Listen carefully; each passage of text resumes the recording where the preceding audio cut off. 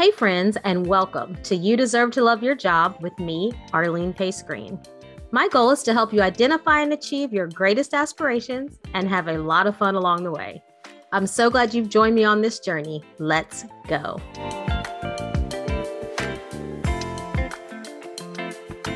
I am so excited to let you know that the You Deserve to Love Your Job book is available.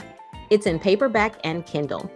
I wrote the book for anyone who is looking for more purpose, more meaning, and more joy in your work and life. Filled with examples, quizzes, and experiences from real people, including me, and the book lays out a roadmap to help you clarify your purpose and create an action plan to achieve it. Go get it. It's available on Amazon. Hello, everyone, and welcome to the podcast. Today's topic is overcoming fear. As I'd mentioned for this season, we're sharing episodes that link to the different chapters in my book, You Deserve to Love Your Job. So if you're following along, this topic is linked to Chapter 9, where I share strategies that have worked for me personally in overcoming fear, including how I managed the fear that I felt when moving from a corporate role to business ownership, because that fear was real. And today I am super excited because you're going to get to hear a conversation I had with Dr. David Cregg, who has some excellent insights on this topic. Dr. Cregg completed his PhD in clinical psychology at The Ohio State University in 2021. His research is focused on promoting flourishing and well-being using concepts drawn from positive psychology, such as gratitude, forgiveness, spirituality, and kindness. His research on gratitude and kindness has been covered by major media outlets such as the Times of London, NBC's The Today Show, and Forbes. He currently works as a clinical psychologist for the U.S. Department of Veterans Affairs in San Antonio, Texas, where he serves veterans diagnosed with psychosis and substance use disorders. This is an amazing conversation. Dr. Cregg is a delightful human being, and he just provides practical strategies that we can all use to manage fear and anxiety. So thanks so much for joining and enjoy. David, thank you so much for joining today's episode. We're going to explore a topic that I think is so prevalent in life and one that all of us at some point have to figure out how to deal with or how to overcome. So, for the audience, I'm thrilled we have you here to discuss this. So welcome to the podcast. Thank you so much, Arlene. It is a real pleasure to be here with you talking about this important topic. I also just want to thank you for the work that you do at the Veterans Administration. I come from a military family, so my husband was in the Navy, my dad was in the Army, my sister was in the Army. I mean, I just have a ton of friends, cousins, nephews that have served in the military. And I grew up in a military town, so lots of my friends were from military families as well. So I just appreciate the work of the military and the work that you all do in serving the military and the military community. So I thank you so much for the service and the work that you do. Oh, thank you. It's a honor to hear that you've got that connection. And, I love what I do. I love working with veterans. So it's a fun and rewarding job. So I appreciate that. I can believe that. And I was thinking, I'm looking forward to this conversation for so many reasons. One, because fear shows up in so many different contexts. So I was thinking about, the work that you do and just our military and how fear can show up in literal life or death circumstances. And at the same time, it can show up, if I'm going into a presentation at work I've never done before, right. Like it can show up there too. So I think it's interesting how often it can show up and in so many different contexts that we have to deal with fear in life. So I thought we might start by just like, how would you define fear? What is fear? Like, how do you think about that as a topic? Sure. Yeah. And as you mentioned, this actually does come up quite a bit with my veterans, particularly my combat veterans with PTSD. But what I usually tell them is fear is an emotion that's based on the perception that a threat is present. So let me break that down a little bit because it's actually more complicated than someone might think on first kind of impression of hearing that. So, first of all, fear is an emotion. And as it turns out, defining what an emotion is actually really difficult. It's a lot of philosophers and psychologists and neuroscientists who debate exactly what an emotion is. But just to keep things simple, emotions, generally speaking, are these kind of like bodily experiences that we experience in our bodies that we can typically label with one word. So things like afraid, sad, happy, angry. So with fear, it's often associated with something we call the fight or flight response, right? So increased heart rate, blood flowing to our extremities, etc. So that's kind of the bodily experience of fear. So that's the first part of it. Fear is an emotion, but then it's an emotion that's based on a perception of threat. And I always emphasize that word perception because our perceptions may or may not be accurate. Sometimes they are, sometimes they're very misleading. And that threat, as you mentioned, or that perception of threat can be something very literal, like a combat situation, Mhm. walking down a dark alley at nighttime by yourself, very real physical threats, or it can be something more abstract, like fear of talking in front of other people, fear of going into a job interview, where the threat is more to your career, your resources, et cetera, rather than to your actual life. But overall, it's an emotion based on the perception that a threat is present. Yeah, I could see the part about perception. Yeah. And that perception could, I guess, be based in reality per se. Mm-hmm. I mean, reality per se, or it could be something that I've conjured up a little bit in my mind, I guess. Is that fair Yeah, to say? Or I think that's fair, and I think that's an important distinction. And in fact, when we're working with folks that maybe have fear that is working against them in some Mhm. ways, maybe kind of an unproductive fear. Probably talk about this more later, I'm sure, but one of the things we'll do with folks is help them to develop more accurate interpretations or perceptions of fear, right? Because Mhm. there's good fear and healthy fear, and then there's fear that works against us when it's based on maybe kind of a skewed perception of the world, which is going to be based on our previous life experiences, right? So if we've gone through combat, we're wired to see threats in our environment. And then when we come back home, we might have our alarm bells ringing maybe sometimes when they shouldn't be. Okay, that makes sense. Yeah, and even the idea that it's an emotion that I'd never thought about emotions can be described with one word, Mm-hmm. like afraid, happy, excited. And I know, some of the work I do is in emotional intelligence and just being aware of our emotions. Do you find, David, that most people are aware of fear when it's operating, or is it possible fear is operating and we're not really aware of it? So you know what I'm saying? Like sometimes with Yeah. emotional intelligence, like one of the first steps is, can you name the emotion that you're feeling right now? And I think about Yeah. fear, like I wonder, is it always present, like in our mind, like we know I'm in a fear state, or does it sometimes operate in the background, if that makes sense? Yeah, that's a great question.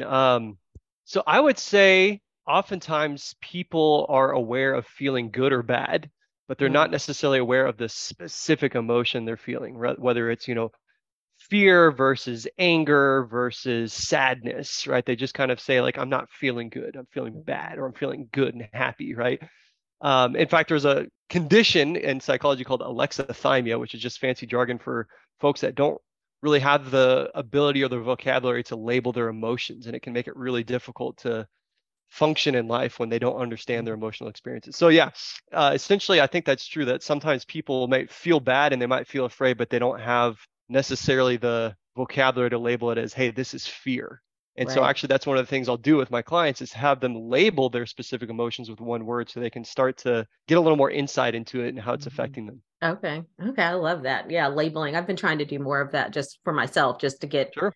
more aware of what's operating in the background for myself. So Right. thanks for the personal help as Of well. course. As Yeah. Yeah. well. So you mentioned that fear can be helpful in some ways. In what ways is fear like helpful? Is it a benefit to us? Yeah, and again, this is a really important point because I think sometimes we think of fear as a bad thing or these negative emotions as like, yeah, we just need to get rid of them. And fear Mhm. is there's a reason we have it. And, the main benefit I'm aware of is that it really sharpens our senses and makes us more kind of attuned to our environment and prepares us for threats. Mm, So again, thinking of my combat veterans, right? Fear has probably saved many of their lives in actual combat situations or talking about the job interview, right? A certain level of fear or anxiety might actually be good because it kind of encourages you to prepare for that situation so that nothing catches you off guard. Fear also helps us to kind of curb our certain, impulses towards destructive behavior, right? So, if I'm an adolescent, I'm thinking like, hey, wouldn't it be fun to ride on top of the roof of my car?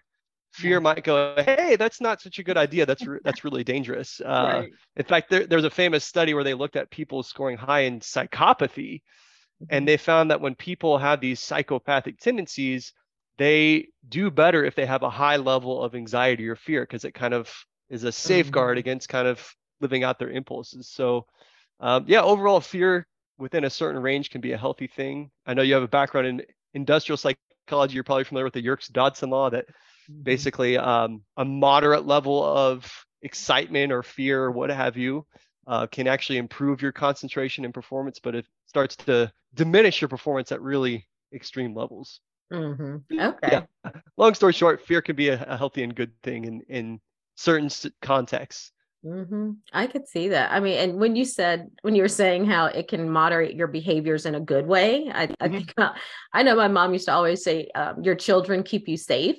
Yeah. It's almost like this fear of you, like you don't want to do anything to yourself as a parent because you're like, I now have a child. So it kind of moderates you, like, yeah, maybe before I would have jumped off of something crazy or something. Right, right. But it's like now I'm thinking, wait, I have a child to take care of. It kind of, it can moderate the choices you make, Yes. sometimes in a good way, probably Yes. sometimes in a bad way, but sometimes in a good way in terms of just, yeah, I could see how that fear, healthy fear, could kind of keep you safe in a lot of Yeah. ways. Keeps you in check. Yeah. Exactly. So how do you know when it becomes unproductive? Like, how do you know when fear is now maybe outside of that healthy range? Like you're talking about Sure. the curve outside that healthy range and it's kind of getting in our way. Sure. Yeah. So again, I'll kind of relate this to my experience working with veterans because this is also a question I get a lot of like, well, why should I give up fear? Because again, in many cases, fear has saved some of my veterans' lives. They might be reluctant to give it up. So what I tell my veterans is that we're not trying to get rid of fear, but fear starts to become unproductive or unhealthy when it's one based on a faulty perception of a threat. In other words, like a false alarm. So believing there's a threat present when there really isn't. So, for example, if I'm so afraid of something bad happening to me that I'm unable to go outside my house and just check my mail, then fear starts to get in the way of us living out a full life. Unless you live in a really dangerous area, it's unlikely that just going outside to check your mail is going to really pose any threat to you. But sometimes, maybe based on our past experiences, that false fear kind of leads us to avoid doing these kind of normal daily activities. Mhm. The other time it can start to get unproductive is when it's based on an exaggerated perception of threat. So, in other words, there might be some possibility of a threat there, but the odds or statistics of something bad happening are improbable, but we're acting as if it's something bad is imminent. So, for example, I used to work with folks with like phobias of like flying or heights, where they couldn't even walk up a parking garage, or again, with some of my veterans with PTSD, something like going to a movie theater can Mhm. be really difficult. And so what I help them realize is that yes, it's possible there's dangers in those situations. Obviously, we've seen plane crashes before in the news, but if you look at the rate at which it happens, it's actually one of the safest industries, the airline industry, as well as going to a movie theater, right? Yes, we've seen there's sadly shootings in movie theaters, but again, statistically, it's relatively rare, and we probably do other things on a daily basis that are much more risky that we don't even think twice about, like driving, for example. You're much more likely to get injured or die driving to work than you are flying on a plane or going to a movie theater, or even going skydiving, right? Jumping out of an airplane is probably safer than driving. um, Really? yeah, don't quote me that. I have to look that up. But my Right. guess is yes. I mean, with I got all the it. Yeah. safeguards in place Yeah. compared to, especially, I know you're in Texas too, the way people drive here in Texas, right? Um, I think I'd take my odds more with the skydiving. Um, Yeah. and so that's when it, again, fear starts to be self-defeating when it's based on that kind of exaggerated perception of threat, and it prevents us from living out our values and our full lives to our full potential. I could see that. Yeah. And, it reminds me of something that a friend of mine used to say about fear. And I guess this only really is accurate if you have the false perception. But I don't know if you've heard this, that fear is false evidence appearing real. Like, Yes. is that a okay? So, Yeah, I yeah. actually tell my veterans that. Yeah. Okay. Yeah. So she used to say that, a lot of times when we were fearing things that were kind of to your point, maybe I was making it more of a thing in my mind than it actually was. So yeah, so it's kind of when it starts to interfere with, I guess, the productive things of life or the things that we want to do, that's a sign to us to say, okay, that may not be operating in a healthy way. Right, right. Yeah, when it's getting in the way of our values and our activities and the things we're passionate about, Yeah. that's when it starts to be self-defeating. Okay. Okay. And is there like I think what I hear about, especially in life in general and work and even with the pandemic, you hear that there's a lot more just anxiety in Yeah. people and in children. in adolescence and just all of us, I think. Do you think of anxiety and fear as the same or different, or how do you think about anxiety and fear? Yeah. So neuroscientists would probably tell us that there's subtle distinctions between the two, but I would say for the most part, we kind of use those labels interchangeably. And the reason we do that is that both fear and anxiety involve activating a part of the brain called the amygdala, which is kind of this is an oversimplification, but it's sort of like the emotion center of our brain, the part of our brain that's involved in generating sadness or fear or anger. And so when folks are reporting feeling anxious or afraid, we see the amygdala activation is really firing. Mm-hmm. But I would say that, like in everyday usage, people tend to describe anxiety more in terms of like worrying about things or Mm-hmm. stress or daily hassles or my job, my marriage, my health, all these things, like that more kind of general worry. Mm-hmm. Whereas fear tends to be talked about more in terms of these short-term kind of acute threats to especially your physical safety. So again, I see a Mm-hmm. fear described more in my veterans with PTSD, whereas anxiety I might see more in someone with like something like generalized anxiety disorder. But again, there's probably not a hard distinction between the two, especially when you see that the neural activation at the brain level is essentially the same. And you Okay. you treat them both the same way too, essentially. I'm sure we'll get into this later, but through a combination of like exposure or restructuring your thought process, both Mm-hmm. of those are remedies for anxiety and fear. Okay. Okay, that's what I was wondering. I was thinking like, can you use similar strategies for both? I guess they show up differently. I love the idea that fear is more, I understand that more acute, the Yeah, idea that like I have an unhealthy fear of bugs. sure. So when I see a bug, it's acute. It's like it's a particular thing. It's at Yeah, that moment, when that thing is gone, the fear goes away yeah, too, but the anxiety, yeah, it feels more like, I don't know, it can stay with you longer. It can be causes of, you have to kind of think about maybe even what it's about. Sometimes you have to yeah. kind of get underneath it because, to your point, it could be from lots of different things in life, I imagine. Yeah, the anxiety or the worry is more of a moving target or shifting target. Like you said, with fear, oftentimes people talk about in terms of specific fears, Mm-hmm. heights, flying, Mm-hmm. walking certain places, and it actually tends to be treated pretty easily because we can target that specific situation. But anxiety, when it's kind of all over the place, Mm-hmm. we know it's more difficult to treat. We can still treat it, but it's more difficult. I get it because it's more shifting. It might be more broad, more general, and probably takes a little bit longer to get underneath it. Like, what Yeah, is, because sometimes you can feel anxiety and you have to really think about, like, what, why am I, right, what's right. going on? Like, why am I feeling this way? So I could see, yeah, it's a little more difficult to get underneath it maybe for people. Yeah, absolutely. Okay. And I know that, I focus on work, but I know these things happen in all areas of life. Like, but what do you think are strategies for overcoming fear or anxiety? Like, what have you seen some things that either from the research or from your practice that you see work for people? Sure, yeah. So, what I'll say is cognitive behavioral therapy, or CBT for short, is one of the most well-researched and effective treatments for anxiety and fear. And there's kind of two main approaches that therapists tend to use for anxiety and fear. One is something we call exposure, or sometimes it's called behavioral exposure. And basically, it involves gradually exposing yourself to the things you're afraid of or worried about, and just kind of gradually ratcheting up the intensity or the difficulty of what you're afraid of. So, for example, when I used to work with folks with fear of heights, right? We might start out with just going to the top of a one-story building, or probably wouldn't even start there. We'd probably start much lower, right? But we might eventually work our way up to going to the top of a multi-story parking garage just over many sessions.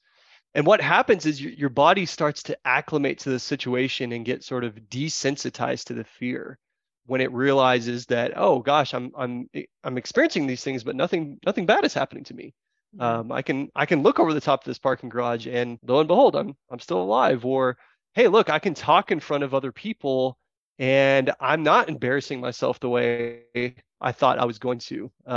So this exposure can be something very formal done with a trained CBT therapist, but it can also be something more informal you can just take on yourself. So for example, my PhD advisor, Dr. Chevins, and I recently did a study showing that doing acts of kindness and volunteering can actually help with social anxiety. It can be sort of a form of exposure for social anxiety. And it gives people something to focus on other than their own anxiety while doing something enjoyable at the same time, as opposed to doing something more structured like an exposure therapy intervention like CBT. So Mm. that's exposure. That's one approach. The other main approach is something we call cognitive therapy, and that is basically focused on looking at our perceptions of threats that I was talking about earlier, our interpretations of threats, Mhm. and modifying our thought process, our self-talk, to be more realistic. Mhm. So rather than, thinking like, if I go to the grocery store, I'm going to die or something bad's going to happen, we help the person start to catch that thought and replace it with a more accurate thought, like, well, if I go to the grocery store, there's a chance something could happen, but it's unlikely. And Mm. just that subtle shift, thinking a more realistic thought, really lowers the temperature on the anxiety that they might feel. So one of the techniques that your listeners can look up that's very simple is something called the 3 C's. It stands for catch it, check it, and change it. Hmm. Basically involves you catch the thought that comes up, that pops up, that is driving that anxiety or that fear. You check the thought for accuracy, kind of acting like you're a detective to see, is this a valid thought? Is this accurate? Is this realistic? And Mhm. if it's distorted or skewed in some way, you change the thought to be a more accurate, balanced thought or belief. And again, that subtle shift, research has shown, really helps with dealing with anxiety and fear. Hmm. Oh, I love that. And Yeah. I love the acronym. Catch it, Yeah. check it, change it. Yeah. I It's easy guess to I can remember. remember that. Exactly. Makes it easy. So it's just, but it's being really aware of what your thoughts are. It's Yeah. kind of, you have to kind of have to make them conscious, like not Right. just offering the back. You have to make them conscious so that you can say, okay, am I getting the wrong perception on this particular activity I'm about to do? I love that. Catch it. Yeah. Check it.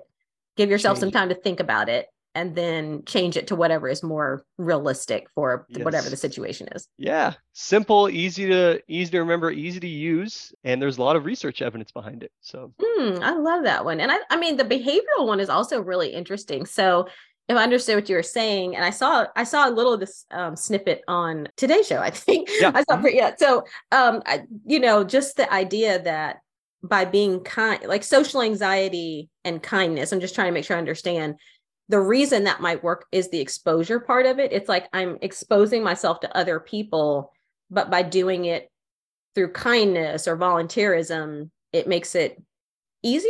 Or how would you describe that? Make sure. Well, so and a lot of this is still kind of being investigated, the exact Okay. mechanisms of why Yeah. this works. But one of the things we found in that study is that when people are doing these acts of kindness for other people, it sort of takes the focus away from how others are perceiving them, which kind of Oh. bears some similarity to that social anxiety, right? Like, do Mhm. people like me? Am I coming off as awkward? Am I being perceived as normal? And our thoughts can just run away with us. Mhm. And what we found is that when people are doing these acts of kindness, that kind of hyper focus on yourself or how people are perceiving you sort of goes down, and you're sort of absorbed in helping another person. And so the reduction in social anxiety might just be kind of a nice side effect of really immersing yourself in something you're passionate about. And some people might find that more, easy to swallow than like doing something that's really explicitly focused on doing the thing you're afraid of. So it might Yeah. be easier to tell someone, go do an act of kindness, than to say, go give a public presentation in front of a bunch of people. Yeah. Absolutely. I could see that. I have a lot of clients who really hate because in certain organizations at work, you need to do like the networking thing. It's like go to this meeting where it's lots of people you don't know and strike up these conversations that seem natural, but you don't think it's natural. So I could see how, you know, starting with something that's more about service and has more of a purpose behind it, and you're going to help, like it could kind of take away some of that anxiety. I see what you're saying, like less focus on me, more focus on them and the purpose of it. And Right. so, a byproduct is I'm not thinking about myself as much, so I'm not as anxious or I'm not as fearful Exactly. about it. So Exactly. And that was kind of the thought process behind the whole study and why we did it. yeah, I love that. And I can see exposure too. You know, I find like those kind of things, like public speaking, if you do it enough, it may not get like easy, but it definitely gets easier. It gets easier. Yes. So this kind of being willing to take little steps into something, I could see how that Right. could. Yeah. The first time you get out of your comfort zone, your anxiety is going to be through the roof. Yeah. But if you can push past that initial discomfort, it does get easier every time for most people. Yeah. And even that awareness that the first time you do it, if you are feeling fearful and, or anxiety or anxious, that's not uncommon. It's Right. like just go ahead and expect that's going to happen. Super common. Just Yeah. knowing that might help you push through it because it's not saying, no, this is a barrier, you can't do it. It's just saying this is common with new things. So, Yeah, but keep absolutely. doing Anxiety is a universal, everyone, myself included, as a clinical psychologist, I still experience anxiety in new situations, but the more you do it, the easier it gets. And so, yeah, nothing's wrong with you if you experience a ton of anxiety. It's Yeah. all part of the process. Yeah, that's important. That's important. So any last thoughts on this topic of fear or overcoming fear? Anything you'd recommend people think about or resources? Just anything you want to say before because I want to do a lightning round with you too, but Sure. uh, anything you'd Yeah. recommend your closing Yeah, thought? well, I know you have a lot of interest in helping people with work, and so I would just say that all these techniques I just mentioned work for those work situations as well. So the same principles we would use for one of my combat veterans who's gone through a combat experience can also be applied to experiences in the workplace, right? Fear of public speaking, fear of assertive in a healthy way with your boss, right? Mm-hmm. Role playing with a friend, exposure, just gradually practicing these things you're afraid of can help there too, and as well as the 3C. So that's the main thing I want to get across is that these techniques can be used in a variety of situations, from the most intense to the least intense. Mm-hmm. Mm-hmm. Okay. Thank you for sharing that. That is super helpful. And yeah, I mean, I just think about, we spend most of our lives at work in work Yeah, context. So right. the ability to apply this in work context is really important. I was reading something that said that the most anxiety, producing thing in our life oftentimes is work. Yes. So I imagine we all have lots of opportunities to practice these strategies Yes, in definitely. our work life, but peers, managers, tough situations, just it happens at work. So you're right. I could see how you could practice these at work too, for sure. Absolutely. Yeah. Okay, great. All right. Well, I'd like to do a lightning round at the end, which is Yeah. to help people get to know you better and, help people get other ideas on how people have figured out their purpose and their jobs and those kind of things. So just three quick questions. One of them is, what's one thing that helped you figure out what you wanted to do for a job or career? Like, how did you know this was something you wanted to do? Yeah, well, I think I started thinking about it as early as elementary school when I noticed I really enjoyed listening to people's stories, and people would kind of come to me with their stories, as whatever stories little elementary school kids have. Yeah. So I started to think, oh, maybe I'd enjoy something where I talk to people. And then it really got solidified in high school when I took an AP psychology class and fell in love with psychology because it offers kind of a blend of the humanities like English and philosophy, which I really loved, kind of thinking about human nature. But then also, I love classes like biology and whatnot, and psychology offer a lot of that more kind of analytical thinking in the sciences too. And so I found psychology was kind of the perfect blend of the two, and so that's why I ended up going the clinical psychology route to get my PhD.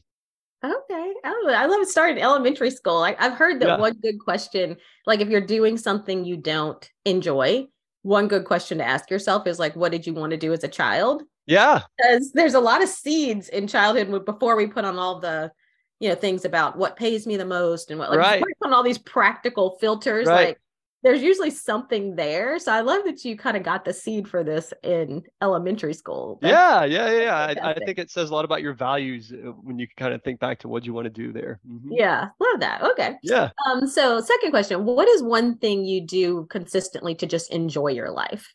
Yeah. So one thing I do is I take at least one day off every week to completely disconnect from work and just rest. So this was a practice I started in graduate school when, graduate school is very intense, PhD program. I'd sometimes be literally working 60, 70 hours a week in my earlier years. And so this really saved my mental health and well-being to just take one day off completely, to not check emails, not work. Even if I had to work extra time on Saturday so I could take off Sunday, I did it. Just spent time with my wife, hiking, biking, etc. And that really made all the difference. So I continue that to this day. Those of your listeners who follow faith traditions might recognize that as like taking a Sabbath, right? I grew up going to church, and it's one of those things the pastor always tells you that you just ignore and you Yeah. say, whatever. But I really started in graduate school and it made such a difference. And so I think people of all faith traditions or none at all could really benefit from this, just taking one day to completely rest and disconnect from work. Don't check email and all that stuff. And it makes a huge difference to your life. I love that you started that in grad school. Yeah. I just thinking back on grad school, I remember having like my book bag was always with me just in case I got 20 minutes to read something. There was so much to read all the time. I love that because I just started doing that myself like last year. But I'm 50 something. I just figured that out last year. Yeah. And it makes a huge difference. I mean, at the end of this year, a friend of mine asked me like, how are you ending the year? And I said, rested. And she was like, rested? I was like, I know, I've never said it myself before either, but I think it was because of this one day a week. Like it is huge. So absolutely. That's great. I wish I'd learned that in grad school. Yeah. Well, it was a matter of survival for me. I was at my wit's end in those early years working so hard, and this really saved my well-being. Yeah. Oh, fantastic. Okay. And last question, what's a word of wisdom or piece of advice that you live by? Yeah, and I think there's so many I could say, but since this is a podcast today on fear, I thought I'd share a quote that has always helped me when I'm feeling fearful or anxious. I encountered it somewhere in my undergrad days. The poet Ralph Waldo Emerson, he says in one of his poems that the world of any moment is just the merest appearance. In other words, the situations that seem colossal in the moment often fade in their significance over time. And so even for really bad situations, human beings have this remarkable capacity to adapt to the situation, their circumstances, whatever they are. So I always just remind myself of that quote when I am going through something hard and my thoughts start to turn towards catastrophizing and predicting these apocalyptic scenarios, right, of how bad my life's going to be. And I just remind myself that it's unlikely to be as bad as I think it is. And even if it is, I will almost certainly adjust to it, whatever it is. Dostoevsky, the Russian author, also said something like this, where he said, humans are a creature that can get accustomed to anything. And I think that's the best definition of them. And so that's always inspired me that whatever is thrown at me, no matter how bad it is, and there are bad situations in life, we don't want to downplay that, you will adjust to it most likely. Yeah, thank you for sharing that. Yeah, because especially in difficult moments, that's such a good reminder. Yes. Like you can get through this. You can adjust to it. It's a moment. That's amazing. Okay, I'm gonna put that quote in the show notes. I love both of those. So, yeah. David, thank you again so much for joining. You all can find David and his research online at ResearchGate, so you can look him up and find his research there. And we'll put that contact information in the show notes as well. You can always find me on Instagram at Arlene_Pace_Green. Thank you guys so much for joining, and be well.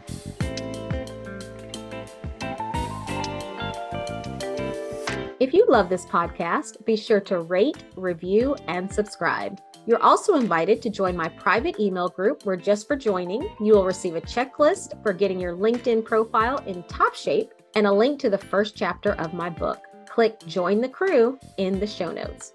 I also invite you to visit my website where you can shop our t-shirt collection designed to help you fulfill your purpose, love your work, and enjoy your life. I have them all, wear one almost every episode, and know you will love them. Thanks so much for joining me on this journey. Let's go.